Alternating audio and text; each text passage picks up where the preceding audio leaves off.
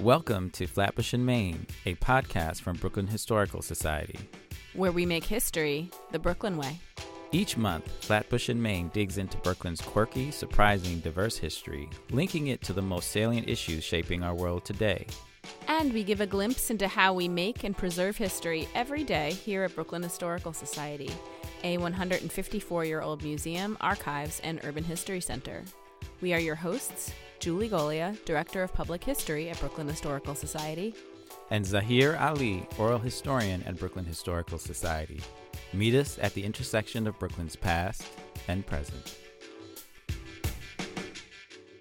For centuries, Brooklyn has been home to entrepreneurs establishing small businesses. For Black Brooklynites, the opportunity to own their own enterprises came with deep social and political meaning, and its own set of challenges, whether those challenges were acquiring credit, drawing customers across races, and owning real estate. In this episode, we profile some of the remarkable businesses and the people behind them who shaped this borough and created a lasting legacy for generations of Black Brooklynites to follow. Elizabeth Gloucester was a rock star of the 19th century.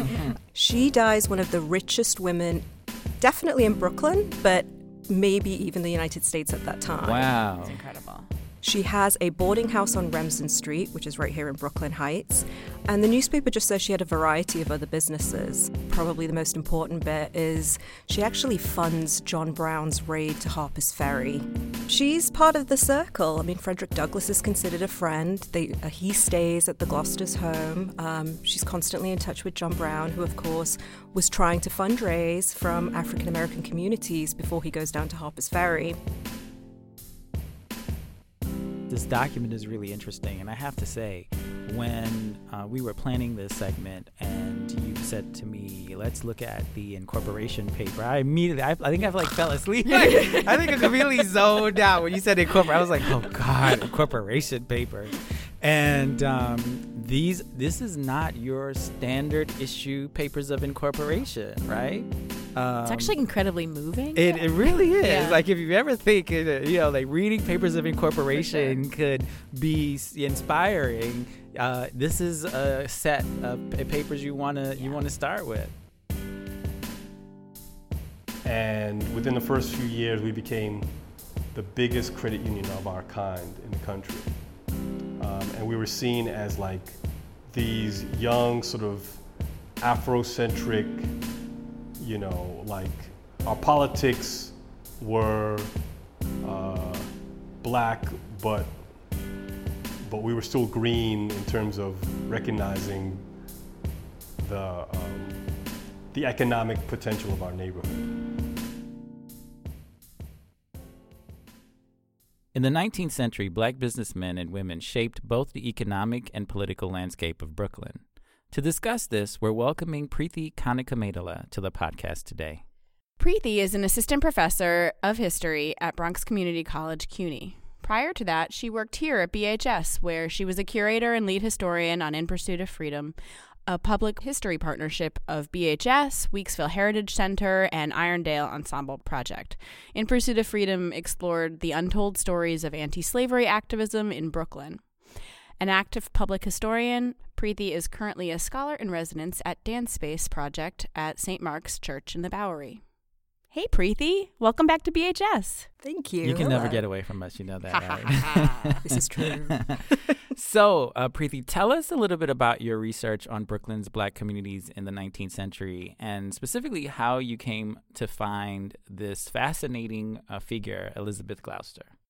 Sure. So it came out of the research for In Pursuit of Freedom. The research was 4 years in the making, and it was a whole group of us. It was a phenomenal group of research assistants, research interns, and myself.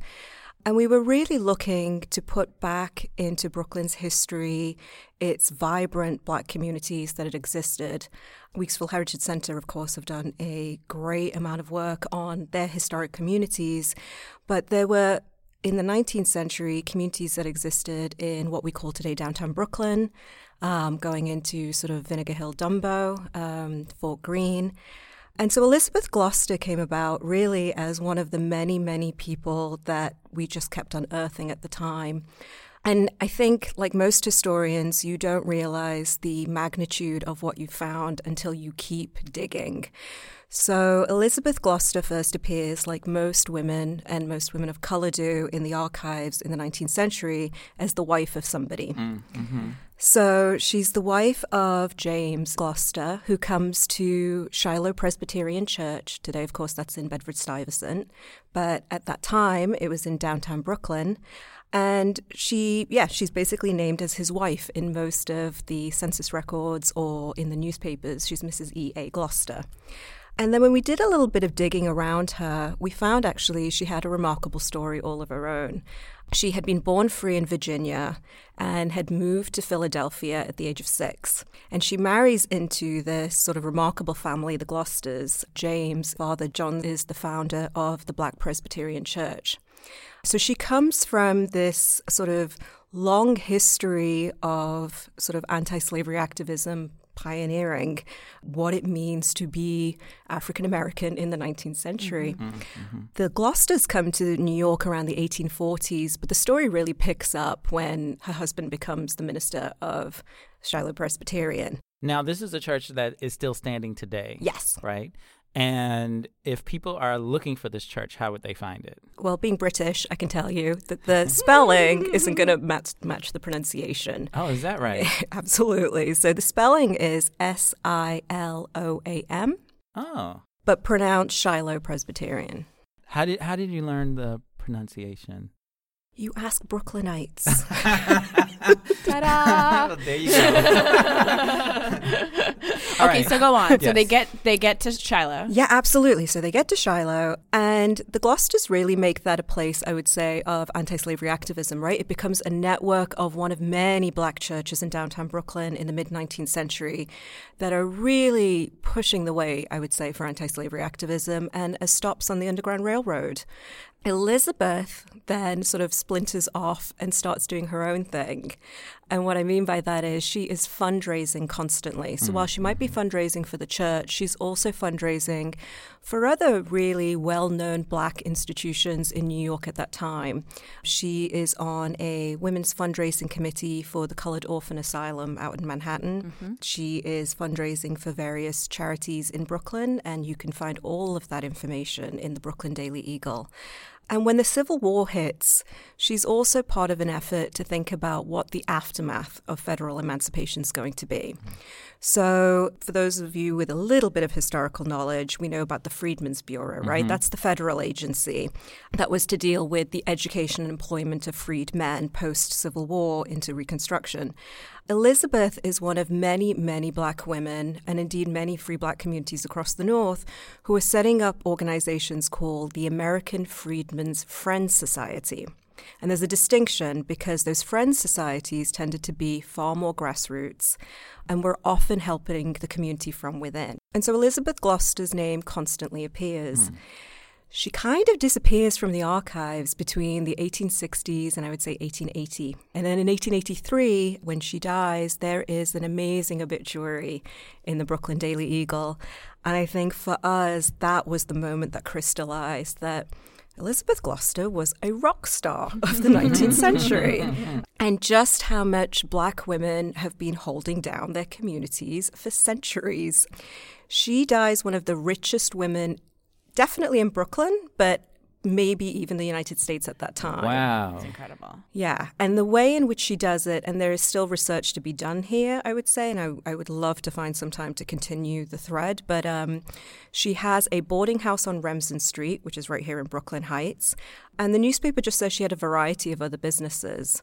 And when you kind of follow her husband through, he actually dies impoverished. So it was her that was really... Wow. He does after her. Yeah, probably. absolutely. Yeah, he moves out to Long Island in the 1880s somewhere. So she's like a financial powerhouse. Oh, yeah. And then looking back at the history of her activism, you can almost see her cutting her teeth on the fundraising of the 50s and 60s, and then having it kind of come into fruition for her business after. It also says something about the community, right? That the ability, I mean, there's a market here, right? So there's clearly resources existing in the community for these funds to be raised, or for, I'm wondering, were the people who were staying in her boarding house, were they African American or were there white people? Like, what was her, like, where's this money? Clearly there are resources here. Yeah, absolutely. It's a little difficult to answer who was staying in the boarding house. Again, it's an assumption. I assume it would have been a mixed boarding house just because of its location. However, yeah, absolutely. She is tapping into all sorts of resources. You know, she appears in the black press in the 1860s. She's appearing in the Brooklyn Daily Eagle, and they're constantly saying, Black people and white people are showing up to these fundraising events. Okay. She is ordering the most exquisite oysters to these fundraising events to eat. So, you know, she really, I think, has a sort of very pioneering notion of what it means to be a woman, and a woman of color that needs to be seen, right, on Brooklyn's public sphere. It's interesting because it brings up themes of uplift and respectability that I think we normally associate with the late 19th and early 20th century, but you can really see the origins here, that her vision of herself as a successful business person and a successful person in a civic community has everything to do with the condition of her race, right? Yeah, absolutely. And what I wouldn't want to say, and what I would move away from, is the notion that she is aspiring to be, you know, a society lady. Right. She was, for lack of a better word, a badass, right? What I missed out, and probably the most important bit, is she actually funds John Brown's raid to Harper's Ferry. Wow, that's serious. Yeah, she's a how did that come about? Sure. So she's part of the circle. I mean, Frederick Douglass is considered a friend. He stays at the Gloucester's home. She's constantly in touch with John Brown, who, of course, was trying to fundraise from African-American communities before he goes down to Harper's Ferry. And he got the same response from everybody as I think he'd probably get today, which is, that sounds great. Freedom sounds excellent, but you're crazy. Yeah. You go by yourself. Yeah. So, Elizabeth Gloucester's letter is at the Historical Society of Pennsylvania in Philadelphia. And it is a beautiful letter. She encloses $10, which was a huge amount of money in that day, right? If you're thinking about the average working man was making around $200, $300 a year. Yeah. She gives him $10 and says, go free everybody. And what I love about that letter is, and I think something that we kind of get at as historians but don't always hear from sort of the subjects or the historical actors themselves, is she talks about the pain of racism. She talks about that oppression. And she says, you know, her spirit is weary, and she wants to see the revolution. She wants to see change in the country.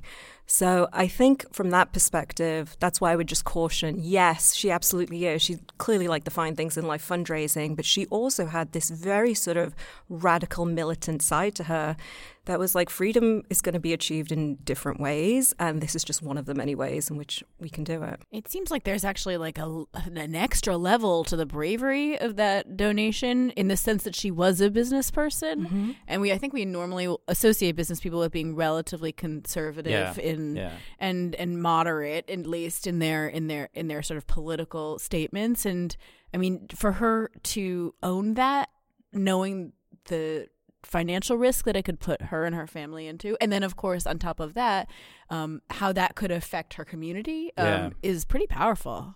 Yeah, I mean, I think it's, you know, this is the I don't want to say burden, but the extra weight that Black business people have to carry seemingly at any given point in American history, where your business can't just be business, right? Like, it has to, and people have expectations that you are not just concerned about the bottom line, that green can't just be your only color, that you have to be concerned about Black people. People expect you to be loyal to the community. There's a kind of expectation of reciprocity. If we are helping to keep you in business, we expect you to help us. And so you do have this history throughout of Black business people having to fund either openly or covertly different, efforts at obtaining freedom to varying degrees. Yeah, absolutely. And just to put her in context, she's not doing this by herself. There is another very prominent Black businesswoman, Mary Wilson, who is the wife of William J. Wilson. Friend of the podcast. Friend of the podcast. We talked about We read him. his letters. Yes. Well, William J. Wilson, as you probably know then, has this amazing piece in the Anglo-African magazine or the Anglo-African Weekly in which he talks about the need, Brooklyn's changing, it's going to become the largest city in the United States. Brooklynites knew it. They knew the importance of their city. And so you had this educator stroke journalist talking about along Atlantic Avenue, it is changing. Black people need to grab those business opportunities and create commercial, enterprises for themselves. We need to own part of this. And it is such a charming piece. So he zips through Atlantic and ends up at a particular store. And he talks about this charming Black woman that is, I believe it's a clothes store. And of course, he's talking about his wife, Mary Wilson. Oh, that's lovely. Yeah, it's a very, very charming piece. She's like, you better write about me. I'm the finale.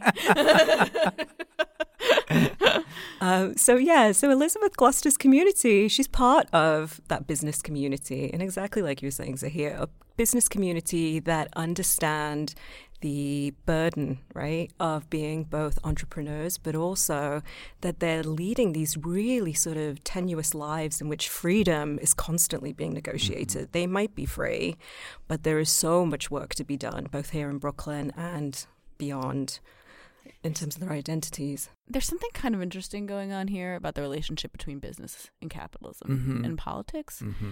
In the sense that I think, as you just articulated, Wilson articulating, in the 19th century, it was like, we need to own this. We need to claim our place in American capitalism. And then by 100 years later, I think there's another question, which is, can you be an advocate for equality and still function in a system of capitalism? And it's like a really interesting twist on that. Well, there is this ongoing debate about what avenue people should take in the African American community. There's the folks who supported the kind of integrated liberal reforms, the early Du Bois. Then there are the folks who said, we're just going to accommodate ourselves to the separate spheres, the Booker T. Washington. And then you had, in the early 20th century, especially with the emergence of the kind of formal articulation of Marxism, you had people saying, well, neither of those are going to free us. And so we have to radically transform the system in order for, more equitable distribution of resources. And Du Bois was going there towards the latter part of his life.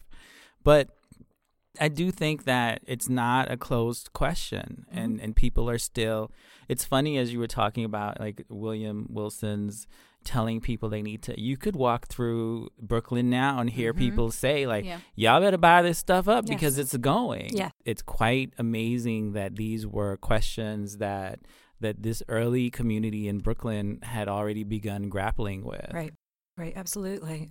And again, if you look at the thread of just Black women entrepreneurs, right, I look at somebody like Elizabeth Gloucester, and then you read about sort of the more recent research around Madam C.J. Walker, right, and her beauty products and what she was doing in terms of the internationalist movement.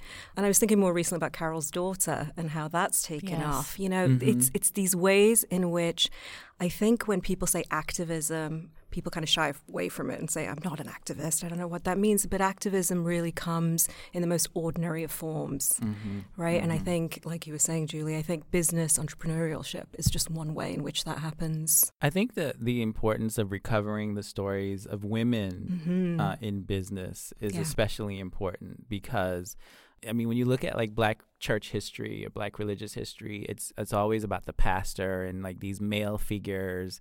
I think it's so important to center the story about like that there were women who were taking charge here. But it takes a long time to piece together specifically Black women's lives, I think, from the 19th century. Part of that has to do with the way in which we have collected archives. Part of that's got to do with the way in which we've been telling our historical narratives. I think part of it, honestly, has been a sort of lack of imagination, right? Black women have always held down their communities. Mm-hmm. We don't need to be told that in writing. And that the emphasis, as you said, has always gone on the male, right? Because we used to do, we being humans, we used to do head of households. Right. And so head of households would often sort of silence what the woman was doing. So it takes a lot. It takes a lot to put it all together. But eventually, I think, like most historians, you use empathy, you use imagination. You think about, we are not actually that radically different as humans throughout the century. So who was probably doing the actual work in that house, and who was actually doing the community work, even as William J. Wilson is the journalist, even as James Gloucester is the minister of Shiloh Presbyterian. Well, I feel like I was lucky enough to work with you when you were having this amazing process of putting together her life. And after finding her in the Eagle and in church records and many other things, I have a really wonderful memory of a day that we spent in Greenwood Cemetery. Do you remember it? I do. Clue me in, because I missed out. We were just walking along, as you do. It was actually a really lovely, beautiful day. Right. All our listeners who are local should go to Greenwood and just walk around and find some dead people, right? Absolutely. But we knew she was buried there, right? Right. We knew she was buried there. We really had this moment where we turned a corner and there she was. Yeah. With a pretty significant headstone, right? Yeah. Are those called headstones? I don't. It was like a pillar. It's a pillar. Yeah. It's a beautiful stone pillar, which again tells you how much money she would have had when she died. In one of the most sort of respectable and celebrated graveyards in the country at that time. Preeti, was there anything that you weren't able to find out about Elizabeth Gloucester that you wished that you could?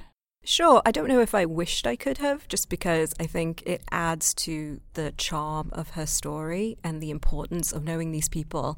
But most people love a portrait, right, of these historical actors or people from the past. And there's nothing of Elizabeth Gloucester. There's her signature, and I sort of cherish her signature, but there's nothing else of her. And I think that tells you so much about the ways in which we have to do history, right? And that we have to engage with history. Love this podcast? Then head over to Apple Podcasts and search for Flatbush and Main to subscribe, rate, and review us. This increases our rankings and makes it easier for interested listeners like you to find us.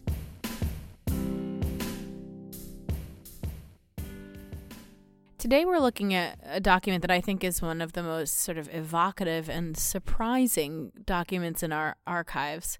And I say that because it's a financial document that has so much more to tell than just some rules about a company becoming incorporated. And the document that Zaheer and I are looking at today is the Rules of Association for a company called the Brooklyn Brush Manufacturing Company. The pamphlet is a printed pamphlet, and it's dated 1855.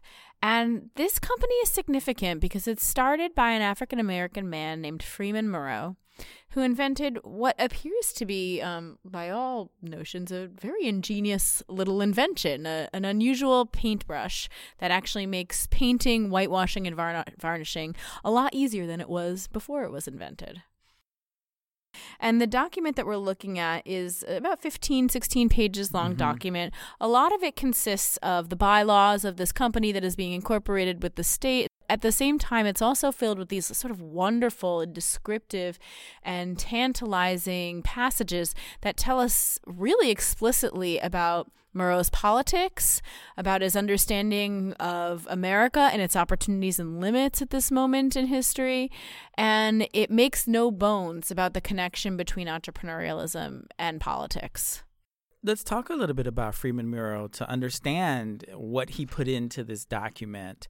He lived in Williamsburg, and this is in the 1850s. Now, for our listeners, you may remember our previous episode where we talked about the history of Williamsburg with Francis Morel and all of his recollections that he wrote in 1915 about what was going on in 1850s Williamsburg. And he talked about all these quote-unquote colored people Yeah, where was Freeman Murrow? Yeah, Freeman Murrow was Where not was one our of those inventor and entrepreneur? Exactly. But Freeman Murrow was apparently quite significant in Williamsburg.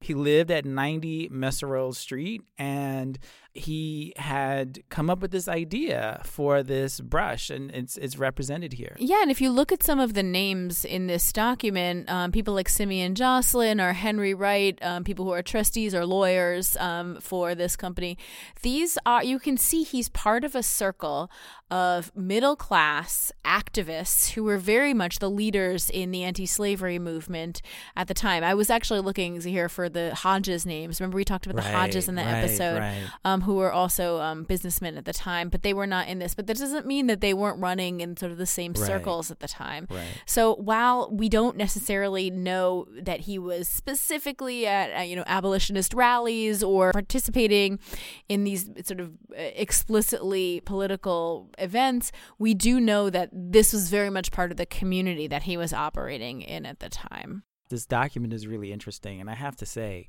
when we were planning this segment and you said to me, let's look at the incorporation paper, I think I fell asleep. I think I completely zoned out when you said incorporate. I was like, oh God, incorporation papers.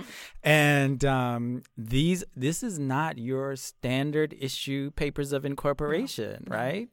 It's actually incredibly moving. It really is. Yeah. Like if you ever think, like reading papers of incorporation could be inspiring, this is a set of papers you want to start with. Yeah. The papers were filed in 1854, according to the document here, and begins with a preface. Now, the preface is really, really striking because it starts off by saying, whereas the Constitution of the United States of Free America has neither declared, described, nor designated any class, sect, or complexion.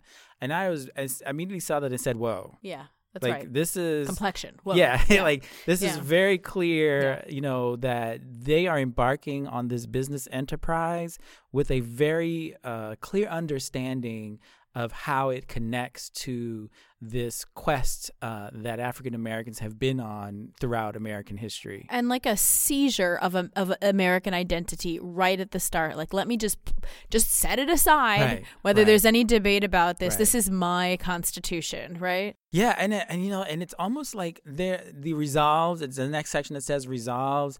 That the principal motive of this is companies to establish within its jurisdiction and government the principles provided in the preamble of the Constitution that when we, the people, it's like the preamble to the Constitution. It is. Like they took this, like this is serious. And it goes on, a part of the people of the United States do demand our free and equal rights, the same as any other corporate bodies or mechanical and manufacturing corporations as ordained and established to the people as the Constitution for the United States of America.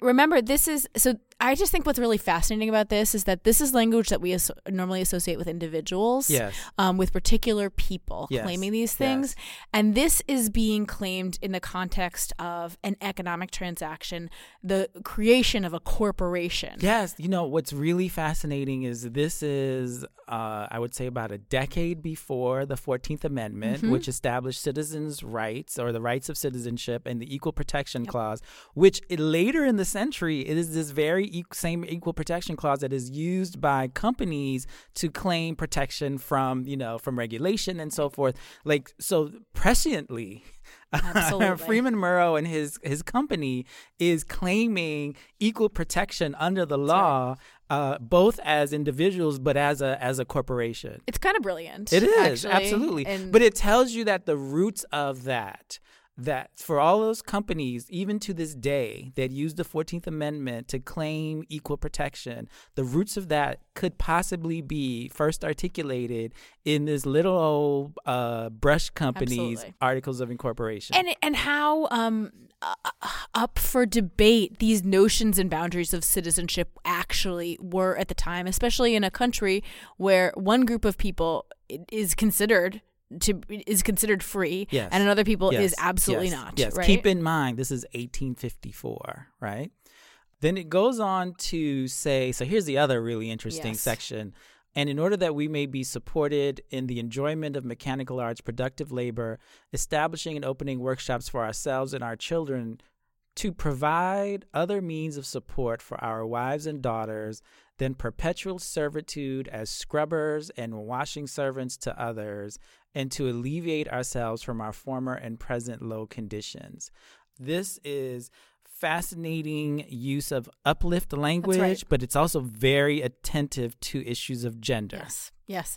I think one thing that is so interesting to me here as a gender historian is a vision of citizenship that includes the ability for women to not have to operate as laborers in the public sphere, right? So it is a vision of citizenship that actually is about the particular shape of a family, again, not just an individual, but it also is this, I think, incredibly important reminder of like the social construction of the notion of separate spheres, the idea that women stayed home in the 19th century. First of all, they didn't, but especially women of color did not, right? And so the experience of being a laborer, and particularly being a domestic labor, work that is menial, work that is the lowest paid work, that was a common experience for Black women at the time. And so the ability to sort of free up their wives and their daughters from doing this was a central vision of the economic success of this company. Yeah, I mean, and this is why, an intersectional understanding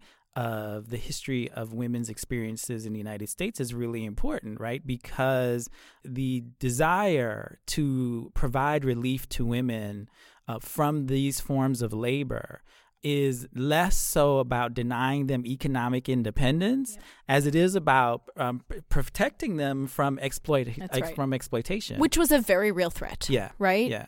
I mean, so the other thing that I think is fascinating, because if this passage goes on, he says, our right as free citizens of the United States and by means of productive labor, whereby we may cultivate, strengthen, and employ our inventive genius as authors and producers equally with other men. There's this very important difference here throughout this document, but particularly in this passage, between the idea of menial labor and productive labor, between the idea of skilled labor and unskilled labor. And I think there's some really important context here in the 19th century, as you're sort of in the middle of this shift away from ideas of artisans, of skilled laborers, of apprentices being trained up to be masters, a very sort of pre-Civil War vision of labor, to one after the Civil War where you have sort of largely unskilled casual labor, but very much being fueled by growing numbers of immigrants moving into the United States. This is a real transitional time where the very notion of work had enormous value systems that were ascribed to this. And what I feel like Murrow and his fellow trustees are saying here is that we want to work, right? Like, we are workers. We will help build this country. We will elevate ourselves and with it this country. But it's a particular kind of work, right? It's skilled work. It's the work that employs our genius. And this is where we see the future of our race. What I'm so excited, and I don't know if people can hear the excitement. We love it. We love this. Is that that is an important statement, because this is coming a good 40 years before Booker T. Washington's greatly known Atlanta Exposition speech, where he makes this claim of the essential participation of Black people in the economy, right? As a way to say, like, we are an indispensable part of the nation's progress. And I think there is that element of that here, of both racial uplift but American progress that these articles of incorporation are trying to speak to. Like, let us do this, and we have these skills, and we're not just disposable, and we're not so easily replaced because we're bringing these very specific skills to this business enterprise. And that was just on the first page of this document. I know. It's incredible. Well, and as we get into the rest of the document, it begins to look a lot more like your sort of standard incorporation document. It lays out rules, it lays out bylaws, it lays out trustees, the worth of the stock, the nature of stock increases, all of the boring details that you were yawning at the very beginning. I honestly skimmed through these. through those, and I think that's sections. okay. Yeah. Although actually I have to say there's like a lot of really interesting details in there about where they can sell and where they can't sell. That shows a lot of tensions between the state and the city, but that's maybe a different podcast. Yeah. Because once we get to page 15, we have a shift back to this political language in something I don't think I've literally ever seen before in an article on corporation, the inclusion of poetry. Yeah, and titled, and listeners, if any of you out here can help us decode this beyond what our kind of historically informed guesses are going to be, it's titled Tornado. It just says tornado, period. And then subtitle, For a Warfare of Civil Rights and Not Bloodshed. Now, remember, we're talking 1855. Right. So we're still 6 years out from the Civil War.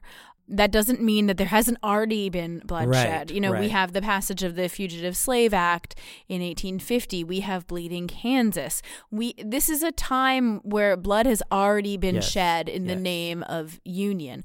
And in 1854, the political party system collapses into new, very regional divisions with the birth of the Republican Party, which is primarily a northern party advocating for the end of slavery spread into new territories, and among radical Republicans advocating for its abolition. So this is swirling around. And the passage that this introduces this poem says union is strength. So in my mind, and it's very interesting, Julie and I had these different responses, but in my mind, that was what was in my head, was the language of union hasn't really emerged yet in terms of the Union versus the Confederacy.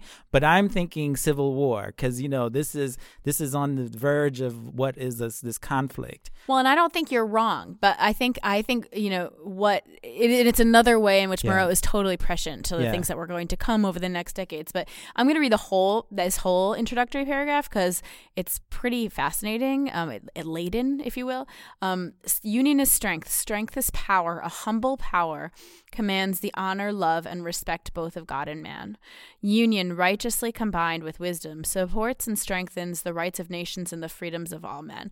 So I was thinking exactly what you were thinking, but also I couldn't help but bring my mind to unions. Right? To the idea of trade unions, to the idea, again, of productive work and the idea of God-ordained work. Yes. So this, to me, also there is language that is almost Masonic and hearkening back to kind of those artisans' unions of the 1830s and 1820s, 1830s, 1840s, combined with the language of this period of civil rights, and then the idea of a warfare of rights, not bloodshed. Again, sort of nodding towards what seems like it is going to be the inevitable happening of the next decade. Right. And the poem bears out all of these insights, right? So I think we're going to switch off reading the stanzas, but they're so great. So the first one, the implements of freedom are the hammer, plane, and saw, the plow, hoe, and shovel, and muscular power at war. Support to our redemption. From our degraded state, all we want is union, and every chain will break.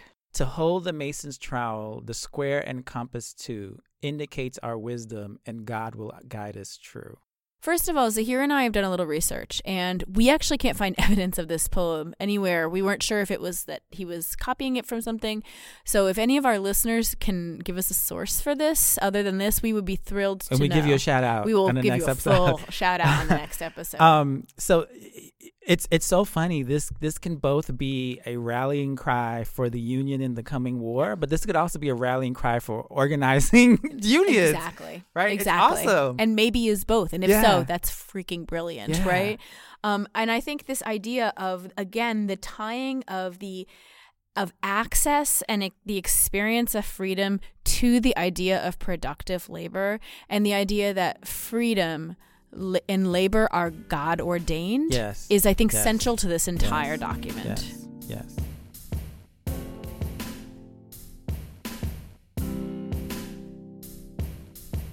In this Voices of Brooklyn segment, we're going to listen to an oral history interview with Mark Winston Griffith, who is currently the executive director of Brooklyn Movement Center. In 1991, Griffith co-founded with Errol Lewis the Central Brooklyn Federal Credit Union, which became the largest community-based financial cooperative. This interview is taken from the Voices of Crown Heights oral history collection. We started organizing for the credit union. we started getting what were called pledges, getting people to sign up to join. We started training in how to manage a credit union. We identified possible board members, and we essentially went to the federal regulators and said, you've abandoned this neighborhood for too long. We want you to support it through a charter for a credit union. It's a much different time. At that time, there was a movement, and a lot of different what are called community development credit unions were started at that time. It's very hard to get one started now. And there was also something called the CDFI Fund, Community Development Financial Institutions Fund, that was started by Clinton, and we were actually the first credit union chartered under the Clinton administration. So I was organizing this credit union between 1991 and 1993. And in early 1993, we received our charter to start the credit union. And we had our grand opening. And our first office, when I was at the Central Brooklyn Partnership, our first office was actually on my block at 1251 Dean Street, which was the site of the Brooklyn Urban League, the Brooklyn chapter of the Urban League. The Brooklyn Urban League has since moved or sold that building.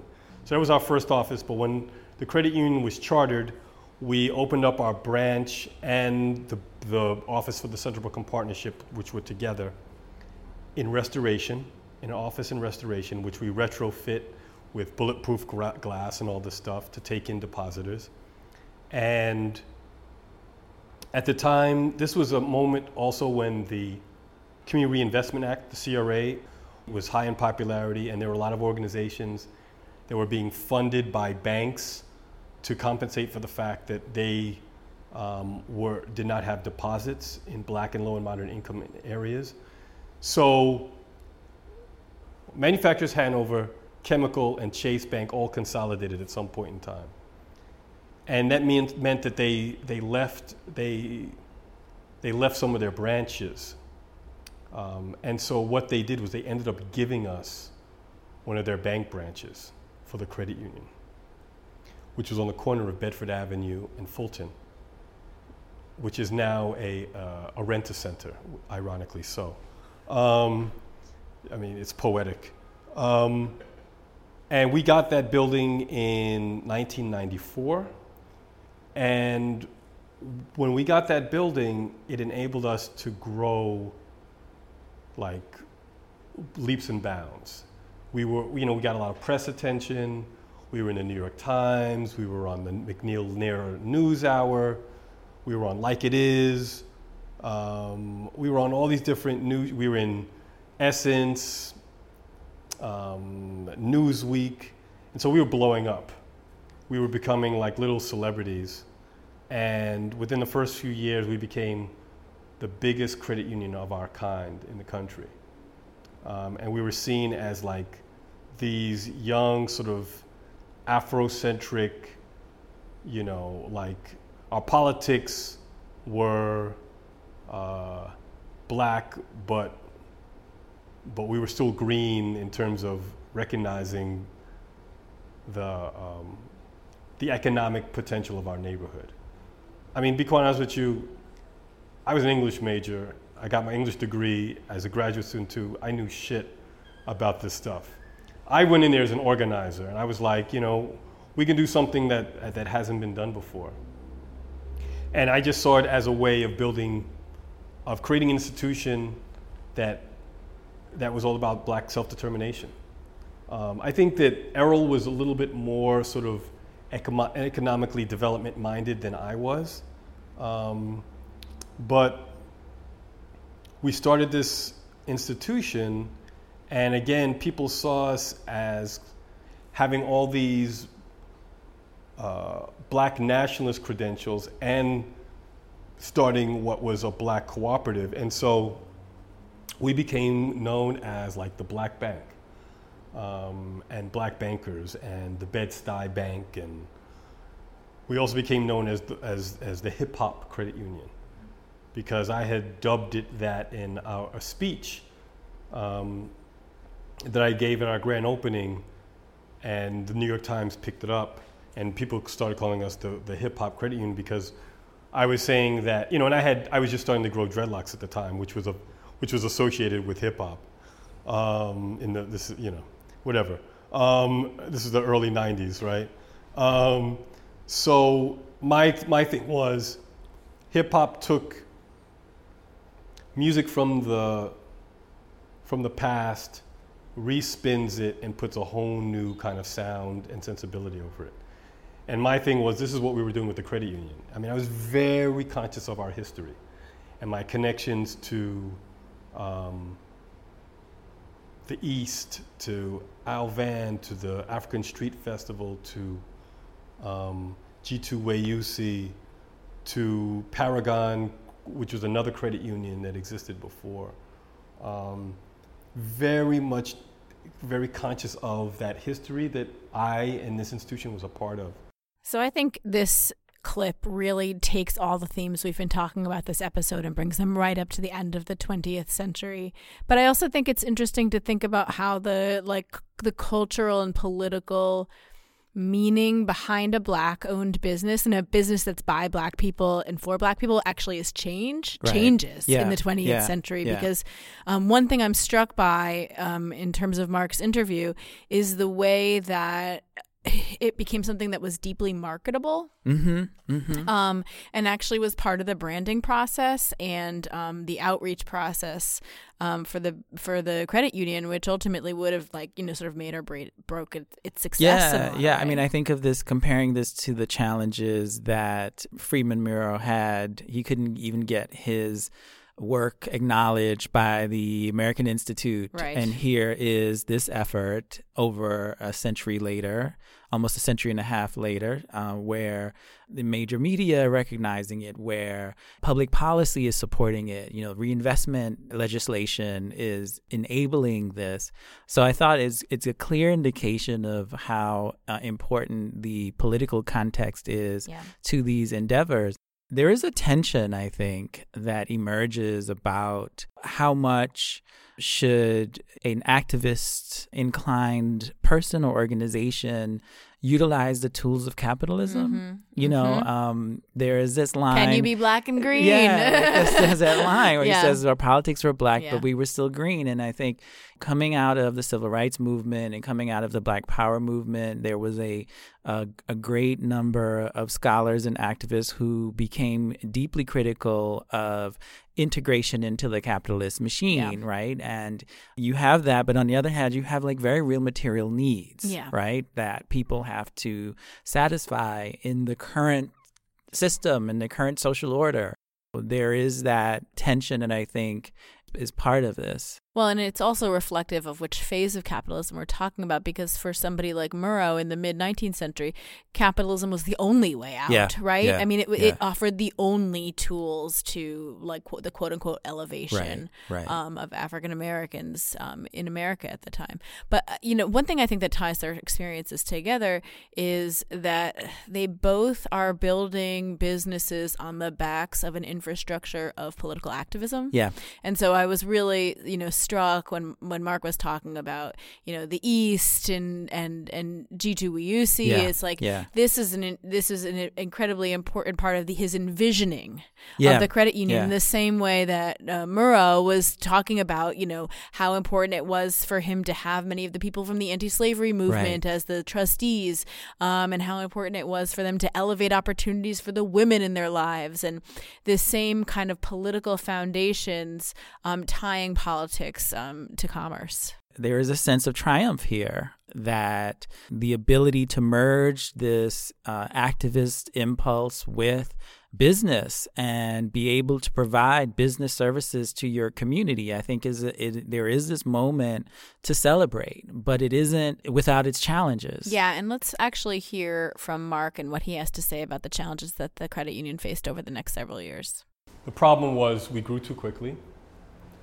The problem was we had really high expenses because we had owned this building, but we also had this other property adjacent to it where we had to pay rent. And so the operation costs were really high. And then, people were coming to us from everywhere for loans. That's how credit unions make their money. And at some point in time, one, because of an economic downturn, two, because our underwriting criteria was just not strong enough, our portfolio started to explode. People weren't paying us back. Listening to Mark talk about the challenges in sustaining this effort really it goes back to what I was saying earlier about why people were skeptical of using capitalist tools. Oftentimes, these efforts weren't sufficient enough to alter the very hardwired systemic ways that resources were allocated or organized or had been accessed. And so there are a couple of things that sounds like it happens, right? Like because this is providing a resource that people have had limited access to, it becomes overwhelmed and it's unable to provide the full support that the community needs. And then on the other side, it isn't getting the same kind of benefits that other more established credit unions had. And so I think this, while it was a moment to celebrate, it also is a cautionary tale that these efforts alone had limits to their potential to bring about like a more complete freedom, that whether the kind that Gloucester or Murrow or even here Mark Griffith and Errol Lewis envisioned for their communities. Yeah. I think there's also this important context of like very late stage capitalism, where this is a period in which you're really in a transition in which local banks, grassroots banks, are disappearing. Yeah, and they haven't yet, right? Yeah. And there's a real interest in saving them and protecting them. But, when we think about the landscape of banking today, it's almost impossible for these smaller institutions to actually thrive. And so part of this story is about a moment in which this gets sort of caught up in a transitional and sort of a paradigm shift, right? But it is, I was thinking a lot about this while listening to this.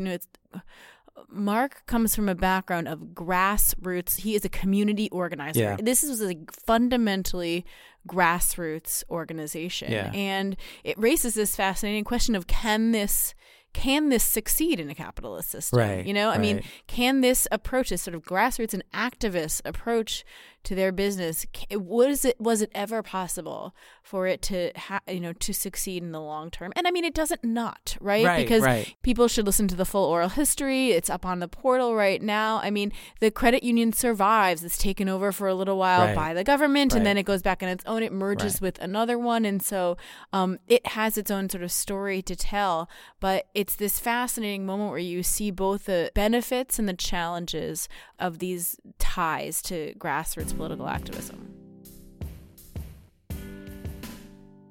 And with this episode of Flatbush in Maine, we've made Brooklyn history. Thanks to our guest, Preethi Kanakamatala.